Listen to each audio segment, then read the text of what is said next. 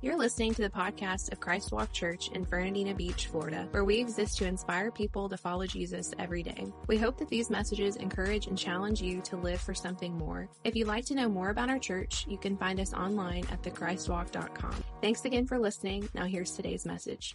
If you got your Bibles, you got a smart device, I want to encourage you to turn with me or swipe with me to the New Testament, the book of Matthew. It's the very first book of the New Testament, the Gospel of Matthew. We're going to land in chapter 5 here momentarily. Today, we're in part 6 of a series called #Blessed, where we've been taking a look at the Beatitudes from Jesus' Sermon on the Mount that are that's found in Matthew chapters 5 through 7. And each of the principles of these Beatitudes serve as keys that can unlock blessing and happiness in the life of the believer as they choose to further align themselves and their lives with the kingdom of God. And if you missed any of these previous messages, you can catch up by listening to our podcast on Spotify or by watching on our YouTube channel and catch up to where we are today. So as I said, we're going to land in Matthew chapter 5, verse 8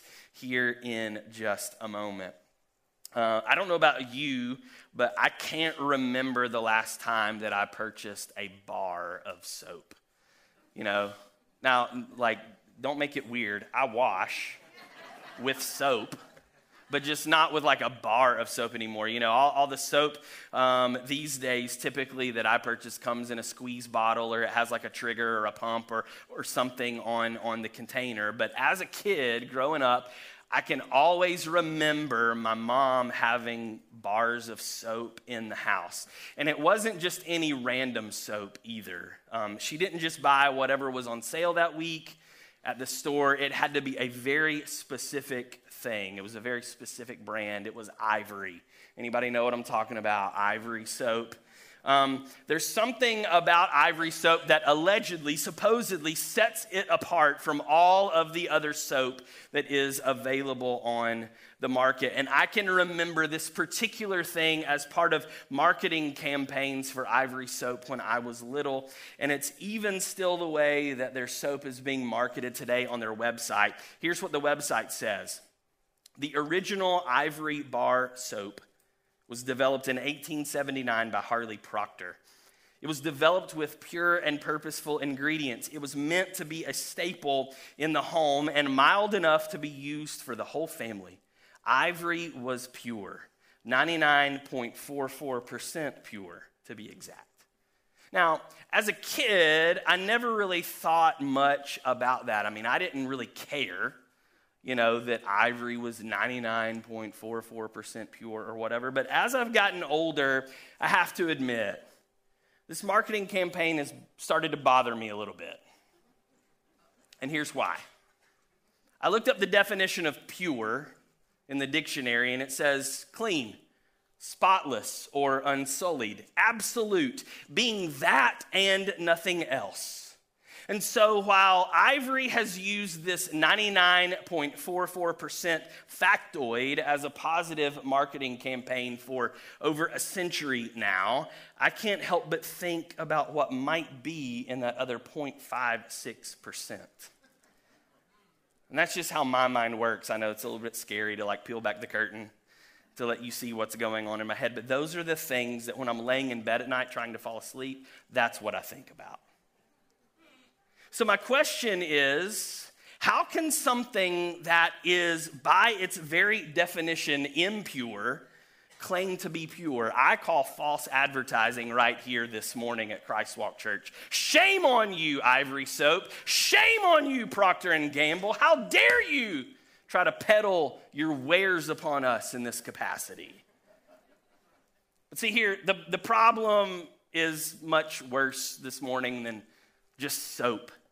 Because I think it's how a lot of us live our lives as believers. We're mostly good.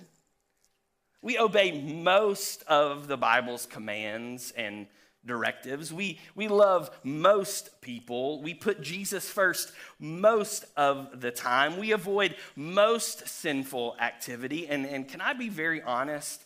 As I was reading and studying and preparing for today's message, that feeling in my gut began to grow bigger and bigger and bigger. You know the one that I'm talking about, because I realized, hey, wait a minute, that's me. That's me. That's the tension that I feel. That's how I live my life. That's the struggle that I have, even as the pastor of a church, that I'm pure most of the time. And so if you'll allow me for the next few minutes, I'm just going to have a conversation with myself that hopefully you all will be able to glean a little bit from. In fact, that's what the majority of my preaching is anyways. I'm just talking to me about things that God is dealing with me in my life, and you just get the benefit of hearing it on a weekly basis. This is kind of like a counseling session for me, really, every Sunday. And so here's why this is such a significant issue. If you've turned there, swipe there, Matthew 5:8, Jesus says this, part of the Beatitudes as the opening of his Sermon on the Mount. He says, "Blessed are the pure in heart, for they shall see God." Now, when we read that, it's important to notice what's not there. Jesus doesn't say, blessed are the 99.44% pure in heart. He doesn't say, blessed are the mostly pure in heart. No, the implication here is that the one who's able to receive this blessing is the one whose heart is completely, unequivocally, 100%, without a doubt, pure. Perhaps at this moment, you're thinking the question that I'm thinking is, well, what does a pure heart look like anyway? If we're going to define it, if we're going to identify it, how do we know whether or not our hearts are pure? What's the target? What's the bar to attain to? And so there's really two primary characteristics of a pure heart. And the first one of those is a pure heart is a sanctified heart. And sanctified means holy, consecrated, set apart, clean, sanitized. You get the picture. Sarah and I recently, we took a little anniversary trip. And when we went to the hotel to check in, there was a sticker on the crack of the door that was alerting us to the fact that our room had been cleaned and sanitized with our health in mind. And in other words, this room it's set apart. It's safe to use. The Bible kind of perpetuates this idea in one of my favorite chapters in all of Scripture, Psalm 24. Verses 3 and 4, David writes this. He says, "Who may climb the mountain of the Lord? Who may stand in his holy place? Only those whose hands and hearts are pure, who do not worship idols and who never tell lies." In another place in the Psalms, in chapter 51, verses 7 and 10, David says, or he writes or sings, however you want to interpret it, "Purify me from my sins and I will be clean. Wash me and I will be whiter than snow. Create in me a clean heart, O God. Renew a loyal spirit within me." We fast forward to the New Testament, and we see the author of Hebrews writing in chapter 12, verse 14. He says, "Work at living in peace with everyone and work at living a holy life, for those who are not holy will not see the Lord." Implying what Jesus says here in Matthew 5, that those who are holy, those who are pure, will see the Lord. Paul writes in 2 Corinthians 7:1, he says, "Because we have these promises, dear friends, let us cleanse ourselves from everything that can defile our body or spirit, and let us work toward complete holiness because we fear God." James 4:8, "Come close to God, and God will come close to you. Wash your hands, you sinners. Purify your hearts, for your loyalty is divided between God and the world." Now, these are the ideals, the principles of Scripture that we see over the entire arc. It's not limited to just one section towards one people. It's across the board, and it's what God is speaking to us today. And the truth is, when we talk about being sanctified or this word sanctification, that's probably not a word you're using every day, like at the water cooler at work, you know. It's not a word that we're using outside of the church or outside of a religious setting.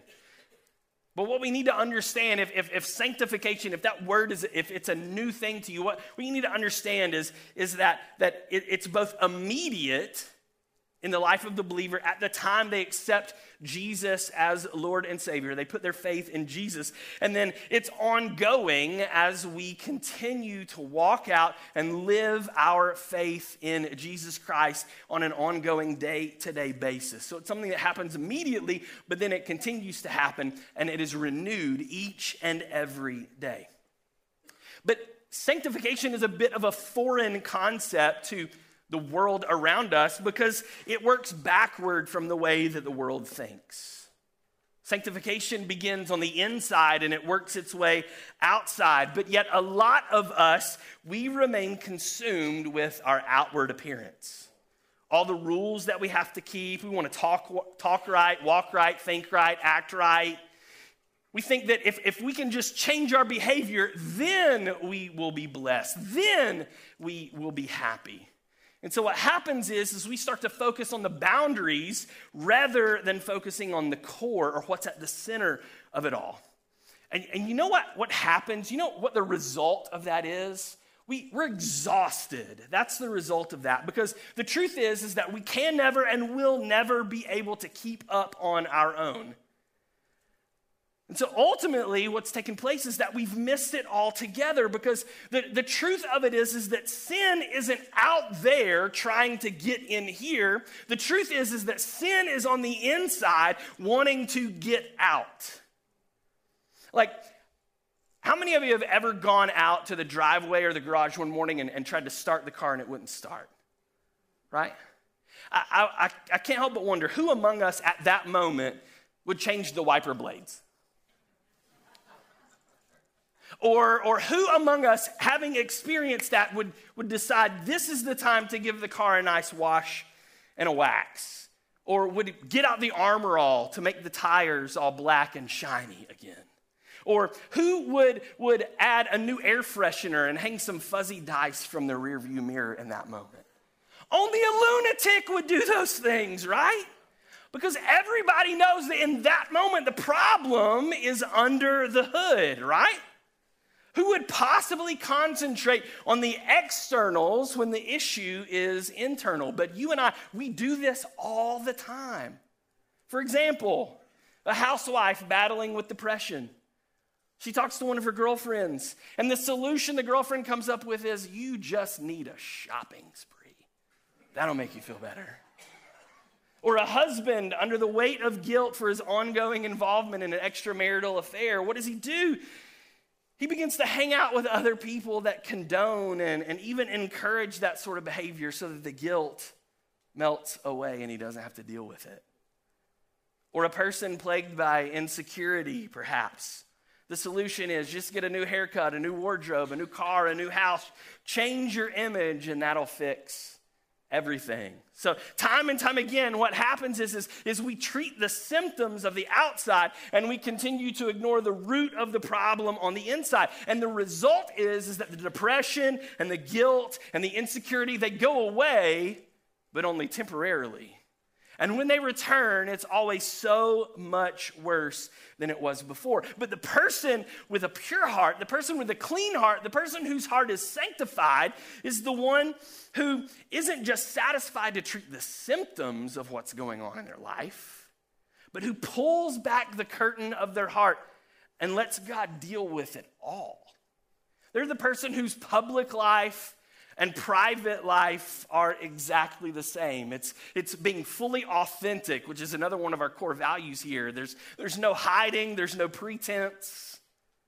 That is the person who's going to be blessed because that person is able to stand in the presence of God. So for starters, one of the primary characteristics of a pure heart is that it's sanctified. The second one is it's a single heart. One of the primary characteristics of a pure heart is a single heart. And single simply means undivided or one or single in purpose. And don't hear what I'm not saying. Single here doesn't mean that if you're married, you're just out of luck here. It's not what we're talking about.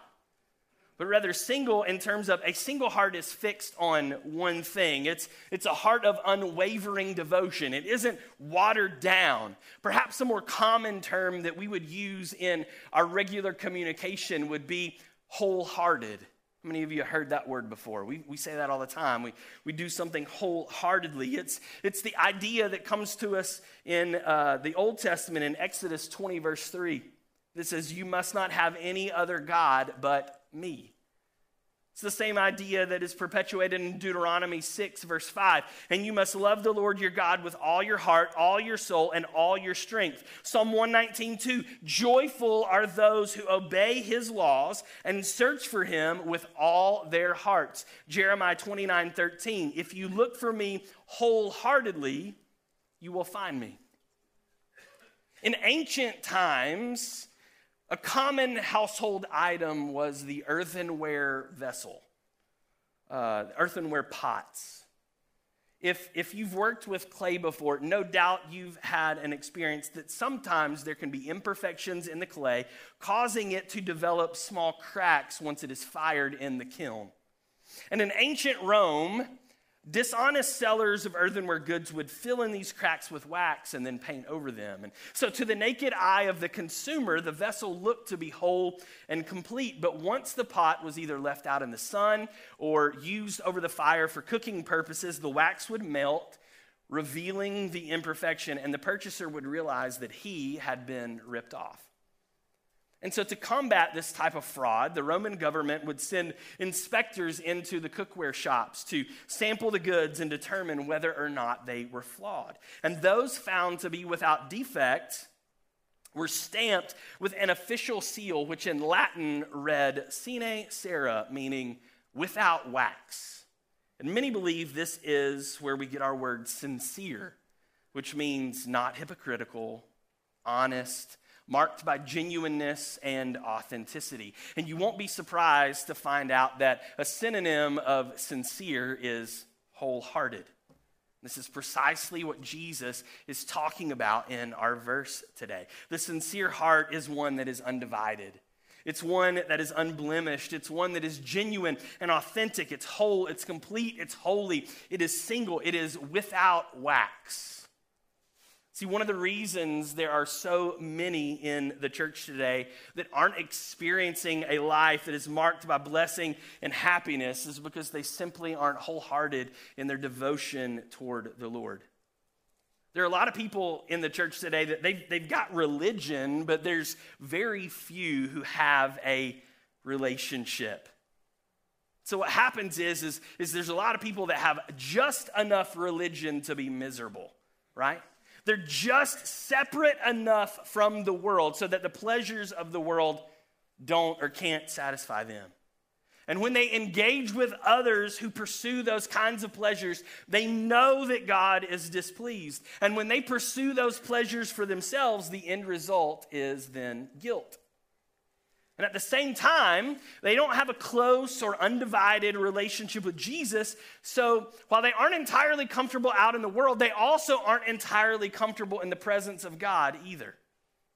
So they're caught somewhere in the middle, somewhere in between, being pulled back and forth. And so engaging in the world's activities leads them feeling convicted. But surrounding themselves by other believers in the presence of the Lord leads them feeling condemned. And so their guilt makes them miserable regardless of their setting or situation.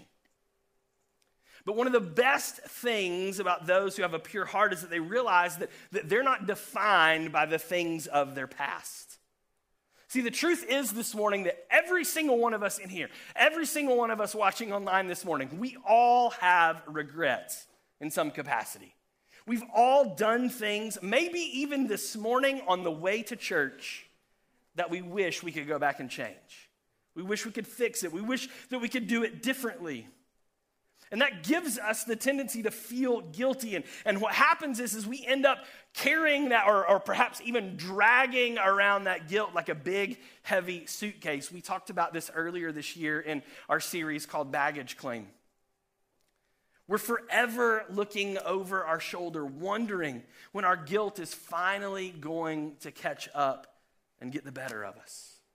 And if it isn't handled properly, the guilt of our past can end up destroying our confidence in who we are and whose we are and how we operate in the present, looking forward to the future. I once read a story about Sir Arthur Conan Doyle. He's the author of the famed and beloved Sherlock Holmes mystery series. Word has it that Doyle was quite the prankster. And one day he decided to play a prank on 5 of the most prominent men in all of England. He sent an anonymous note to each of the 5 that simply said, "All is found out. Flee at once." And within 24 hours, all 5 men had left the country. See, this is the power of guilt. Not only does it destroy our confidence, but it also damages our relationships. What happens is we end up responding to those around us in harmful ways. We'll overreact, or we'll explode, or we'll tolerate things that we shouldn't, or we'll avoid commitment, or won't let people get close to us, all because of our guilt. And guilt like this can keep us stuck in the past. It's like driving a car by only looking in the rearview mirror. Now, a rearview mirror is helpful because it gives us perspective. Looking at our past gives us perspective, but if that's all that we ever look at, we'll never be able to engage with the present or move forward to the future that God has in store for us. And there's a reason that the rearview mirror is so much smaller than the windshield. Because if we focus on the rear view while trying to make forward progress, you know what's going to happen. You're going to crash. You're going to run into something. And the truth here this morning is that Jesus didn't give his life on the cross so that you and I could continue to live beneath the weight of our guilt. He didn't give his life on the cross so we could continue to look in the rearview mirror. He gave his life on the cross so that we could focus on the windshield and where we're going because of the work that he's done on our behalf and the things that we have to look forward to because of him. Now, 6 weeks into the series, perhaps you're starting to notice a pattern or a theme that is found in each of these Beatitudes. And ultimately, what the Lord is saying here this morning, here in this message and in this series as a whole that keeps coming up is simply this, like it's time to get off the fence. That's what he's saying. He's talking about the people who they've decided how they're going to live. They've decided how they're going to be and who they're going to be. So what Jesus is saying in each one of these Beatitudes and what he's telling us this morning, what he's challenging us with today is that it's time for us to choose a side. See, we simply have to stop putting on our church face in the company of believers and then putting on our world face in the company of unbelievers. We can't continue to waver back and forth. We can't continue to be caught in that tug of war. We got to decide who we're going to be. So if God is God, then let's start serving him. But if he isn't, then let's stop, right? Like it's not just enough to pay lip service, because Jesus desires and even demands our whole heart. He doesn't want just part of us. It's not enough for him. He wants the whole enchilada. And if you really want to experience blessing, then you need to get your heart right with God. If you really want to know true happiness, you need to confess your sins to Jesus. You need to ask him to grant you the forgiveness that he offers so freely. You need to repent and turn away from that sin and move in the other direction. You need to stop living in accordance with your wants and start living in accordance with his will. You need to exchange your life of limitation for his life of abundance. And when you make the choice to do that, you'll be able to fully realize and experience what Paul writes about in 2 Corinthians 5:17 when he says, "This means that anyone who belongs to Christ has become a new person. The old life is gone. The new life has begun." That's the invitation that Jesus is offering to you and to me today. And the blessing that comes along with this new life is that we'll be able to see God. So you need to understand this morning that sitting on the board of the largest charity organization in the community is not going to grant you access into his presence. Being a member of your local church is not going to get you access into his presence. Working hard and providing for your family is not going to allow you to gain access to his presence. Going to church every Sunday, serving on a team, sacrificially giving of your time, talent, treasure, and testimony, all of those things, they're great things, but guess what? They're never going to gain you access into his presence. Because Jesus says that only the pure in heart will see God. Only those that are single in their pursuit of him will be the ones that gain access. Only those whose hearts are free of selfishness will see him. Only those whose heart is uncompromised towards the things of this world are going to be the ones that will see him, that will climb his mountain, that will stand in his presence. And this is the key to blessing and happiness. See, somebody in here this morning, you need to hear this. God's primary concern is not how many rules you either kept or broke last week.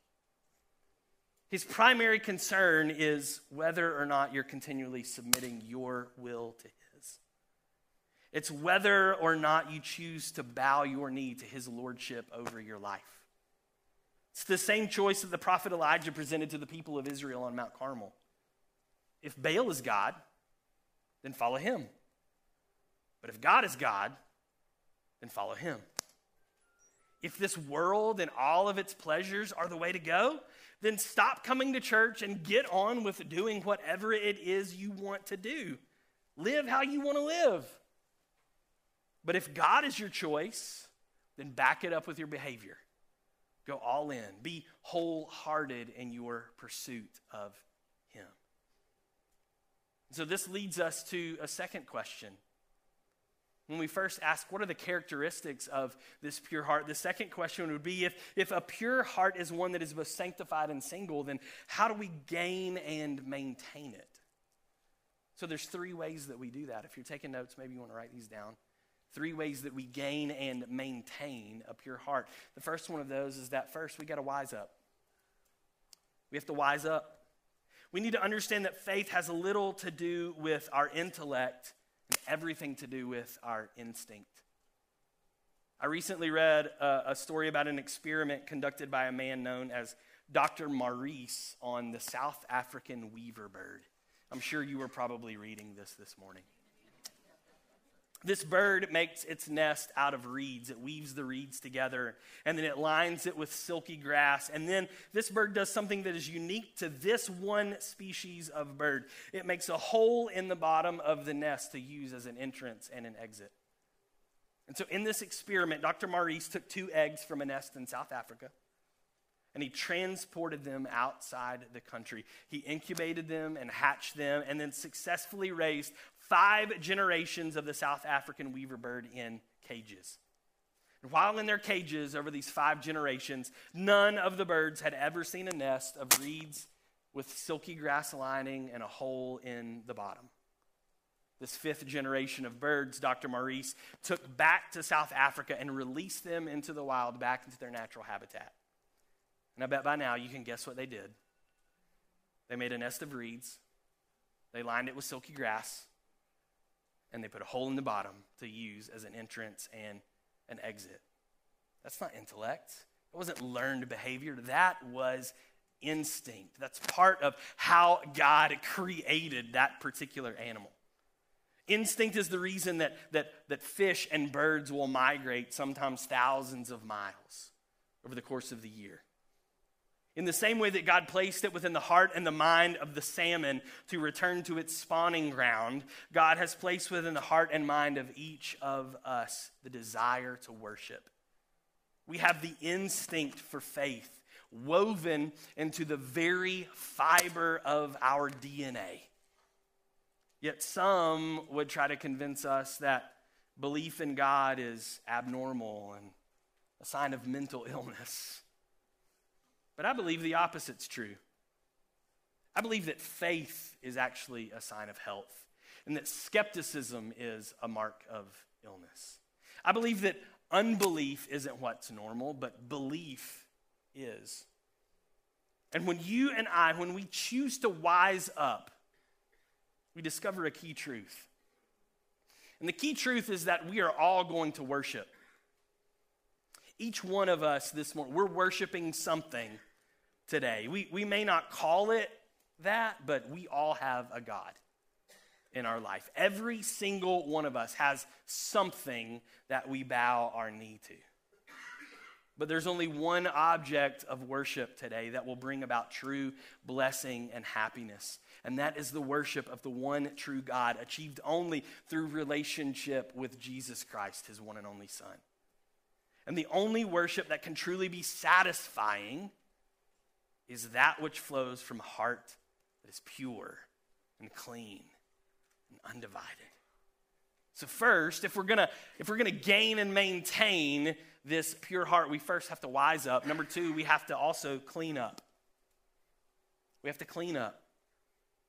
Now, it's important for you to know that you don't have to clean up before coming to know Jesus as Lord and Savior.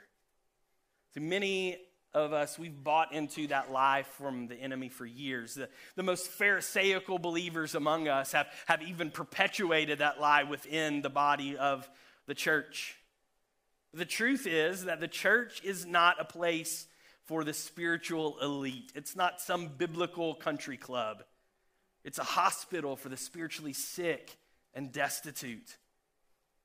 And there's nothing that you or I, that any of us can do to clean ourselves up spiritually.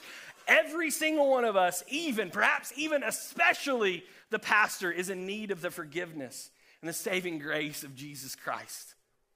But Paul is clear in Romans 6. We should not continue in our sin so that grace may abound. There comes a time when there's a tipping point, and that's where a lot of us miss the mark. We get so caught up with these concepts of inclusiveness and tolerance that we fail to realize that the God we serve demands purity from us. We see this throughout both the Old and the New Testament. Words like holiness, sanctification, cleansing come up time and time and time again. And these words describe the way that God intends his people to live. The call of God for each of us is to be pure. God's plan for your life and for my life, simply put, is purity. The call for the cohabitating couple isn't marriage, it's purity. The call to the homosexual isn't heterosexuality, it's purity. The call to the adulterer isn't monogamy, it's a call to purity. If we want to experience God's blessing in our life, then first and foremost, we must live a lifestyle of purity. So what Paul talks about in 1 Corinthians 6, verses 9 and 11, he says, "Don't you realize that those who do wrong will not inherit the kingdom of God? Don't fool yourselves. Those who indulge in sexual sin or worship idols or commit adultery or are male prostitutes or practice homosexuality or are thieves or greedy people or drunkards or are abusive or cheat people, none of these will inherit the kingdom of God.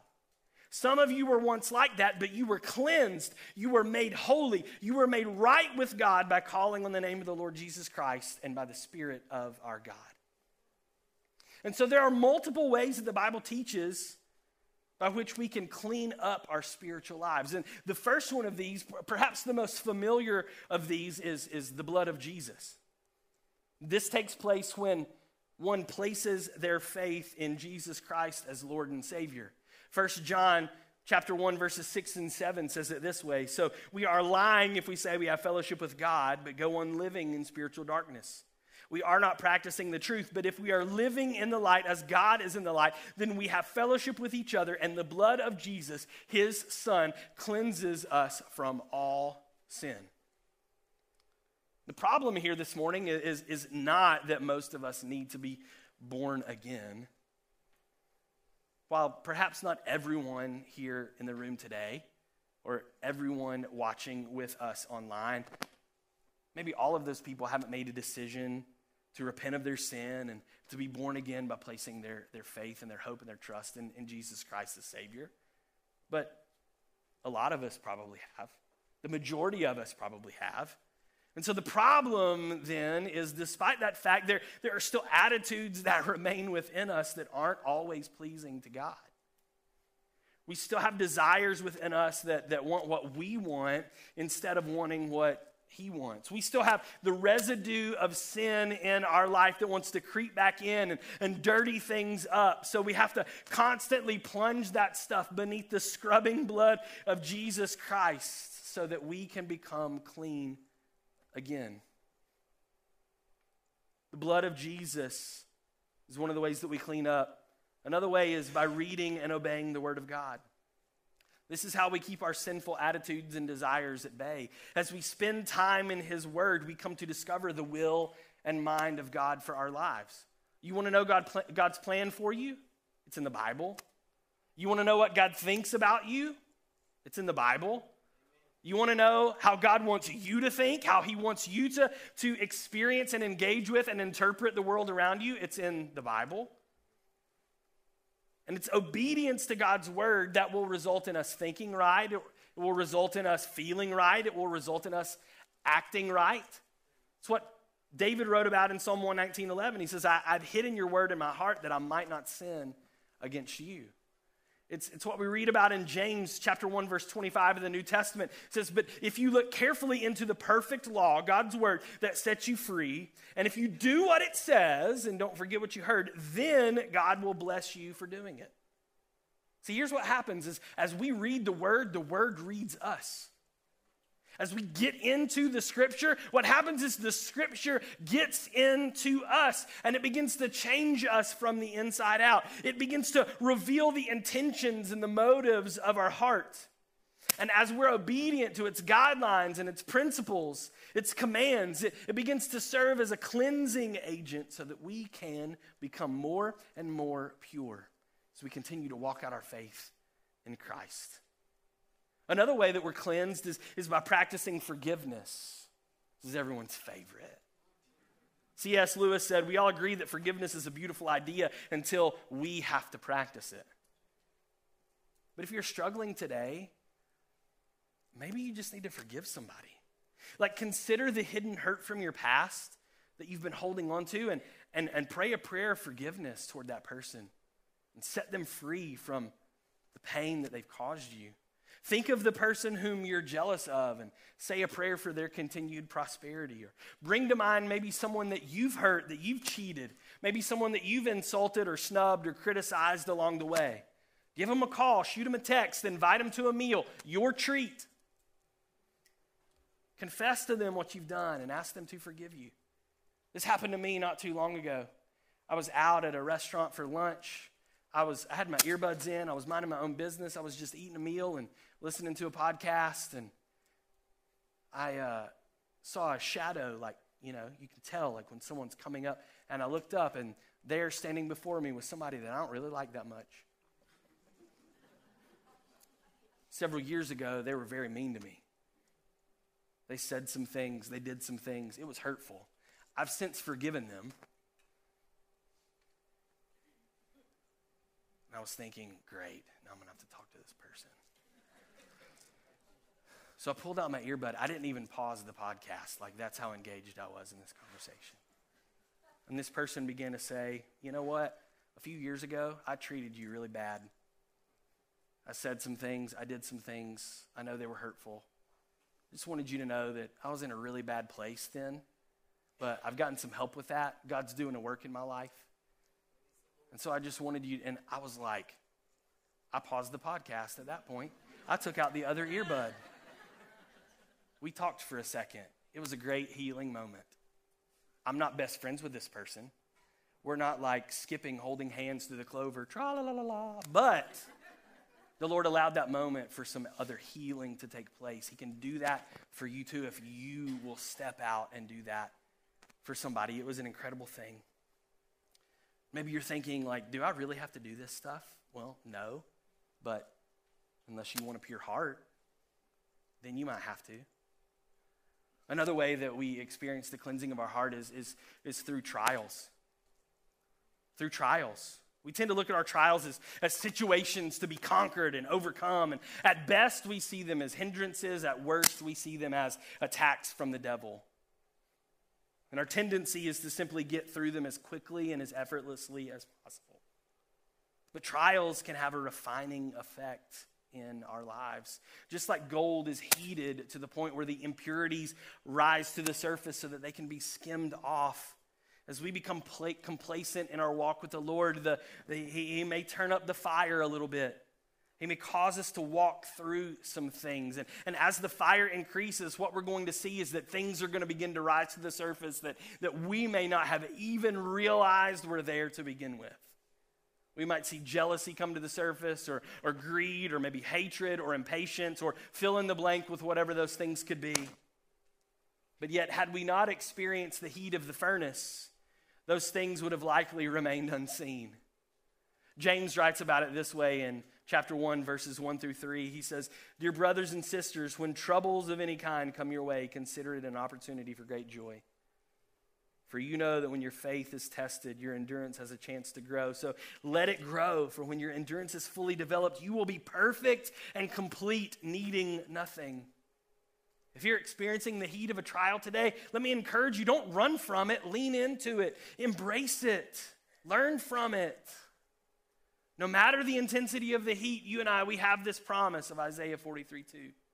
When you go through deep waters, I will be with you. When you go through rivers of difficulty, you will not drown. When you walk through the fire of oppression, you will not be burned up. The flames will not consume you. We have the promise of Job 23:10, but he knows where I'm going, and when he tests me, I will come out as pure gold. If we want to have this clear heart, this pure heart, we need to wise up, we need to clean up. Number 3, and finally, we need to take up. We need to take up. Take up the call of God on your life. Do something great for him. Be productive. See, Christ didn't save us so that we could sit around on our duff and wait for the rapture to happen. There's a lot of people in the church, there's a lot of saved people in the church that spend all of their time polishing their halo and practicing flying with their wings, and that is not what it's about. We've been saved for a purpose. To be involved in the work of building the kingdom of God, to be passionate and active in our pursuit of the heart of God, to produce disciples. And the truth is that we produce more of what we already are. When Sarah and I got together, we didn't produce puppies. We had human children because we are humans. So we produce what we already are. If you're not producing disciples, it might be time to take a hard look in the mirror because you produce what you already are. See, Jesus didn't have to, but for some reason, the Lord decided to use his disciples, you and me, to carry out and complete his work in the world. I love what Annie Johnston Flint wrote when she said, "Christ has no hands but our hands to do his work today. He has no feet but our feet to lead men on the way. He has no tongues but our tongues to tell men how he died. He has no help but our help to draw men to his side." The expectation on our life from our Heavenly Father is that we would be productive for his kingdom. He expects that we would live for the praise of his glory. He expects that we would shine like the city that is on top of a hill. He expects that our good works would be evident for all to see. Not so that we could say, "Look at us," but so that people would see and then glorify their Father in heaven. This is what we talk about every single week. This is what it means to inspire people to follow Jesus every day. It's living this kind of lifestyle. So if you want to have a life-changing experience with God, if you want to wield an effective faith as a weapon against your enemy, if you want to experience the happiness and blessing that comes from living with a pure heart, then ask God to take your life and heal its hidden hurts. Ask him to forgive you of your sins. And then ask him to use you to do something incredible for his kingdom. When you and I choose to live this way, holy, undivided, in pursuit of a pure heart, Jesus says that we will be blessed because we will see God. The psalmist describes that blessing like this. Who may climb the mountain of the Lord? Who may stand in his holy place? Only those whose hands and hearts are pure, who do not worship idols and never tell lies. They will receive the Lord's blessing and have a right relationship with God, their Savior. You show me someone that has a right relationship with God, I'll show you someone who's blessed and who's happy. It's a guarantee every single time. Right there out of the mouth of Jesus. Confirmed by the Psalms. And this promise is yours and it's mine. It's there for the taking today. And it's the result of a choice to live in pursuit of a pure heart. Because a pure heart is a leading characteristic in the life of those who live in alignment with the kingdom of God. And today, your first step toward a pure heart is to enter into a right relationship with God by believing on his son Jesus as Lord and Savior. In this room, watching with us online, if you've never done that before, I want to invite you to pray this simple prayer with me. We bow our heads. We pray together. Heavenly Father, I admit that I'm a sinner and that I'm lost without you. I believe that Jesus died in my place, making a way for us to have a relationship. Today, I choose to follow Jesus in his way for the rest of my life. Amen.